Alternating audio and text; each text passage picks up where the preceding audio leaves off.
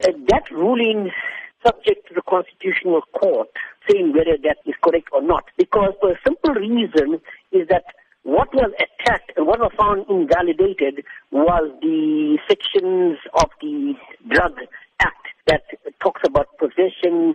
However, I do not believe that judgment will hold water in the Constitutional Court, because you must remember that invalidation has been suspended for 24 months, giving even enough time within which to remedy that so-called defect that the Davis had found.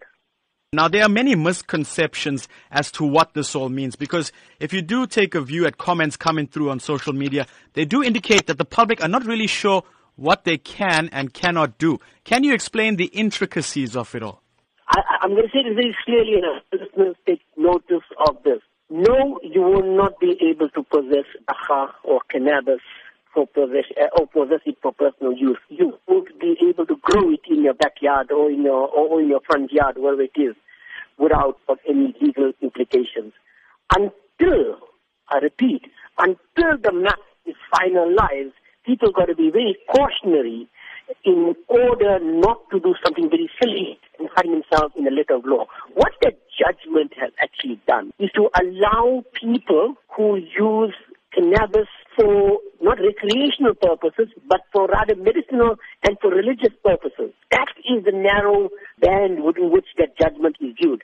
People are looking at this judgment as if it is licensed to go about and, start having a Dagga farm in your backyard.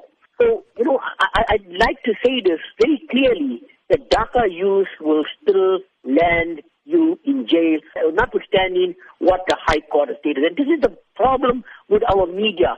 They do not know how to read judgments, and it is very clear from what I read, the 66 pages of the judgment. All it said was that particular section was invalid.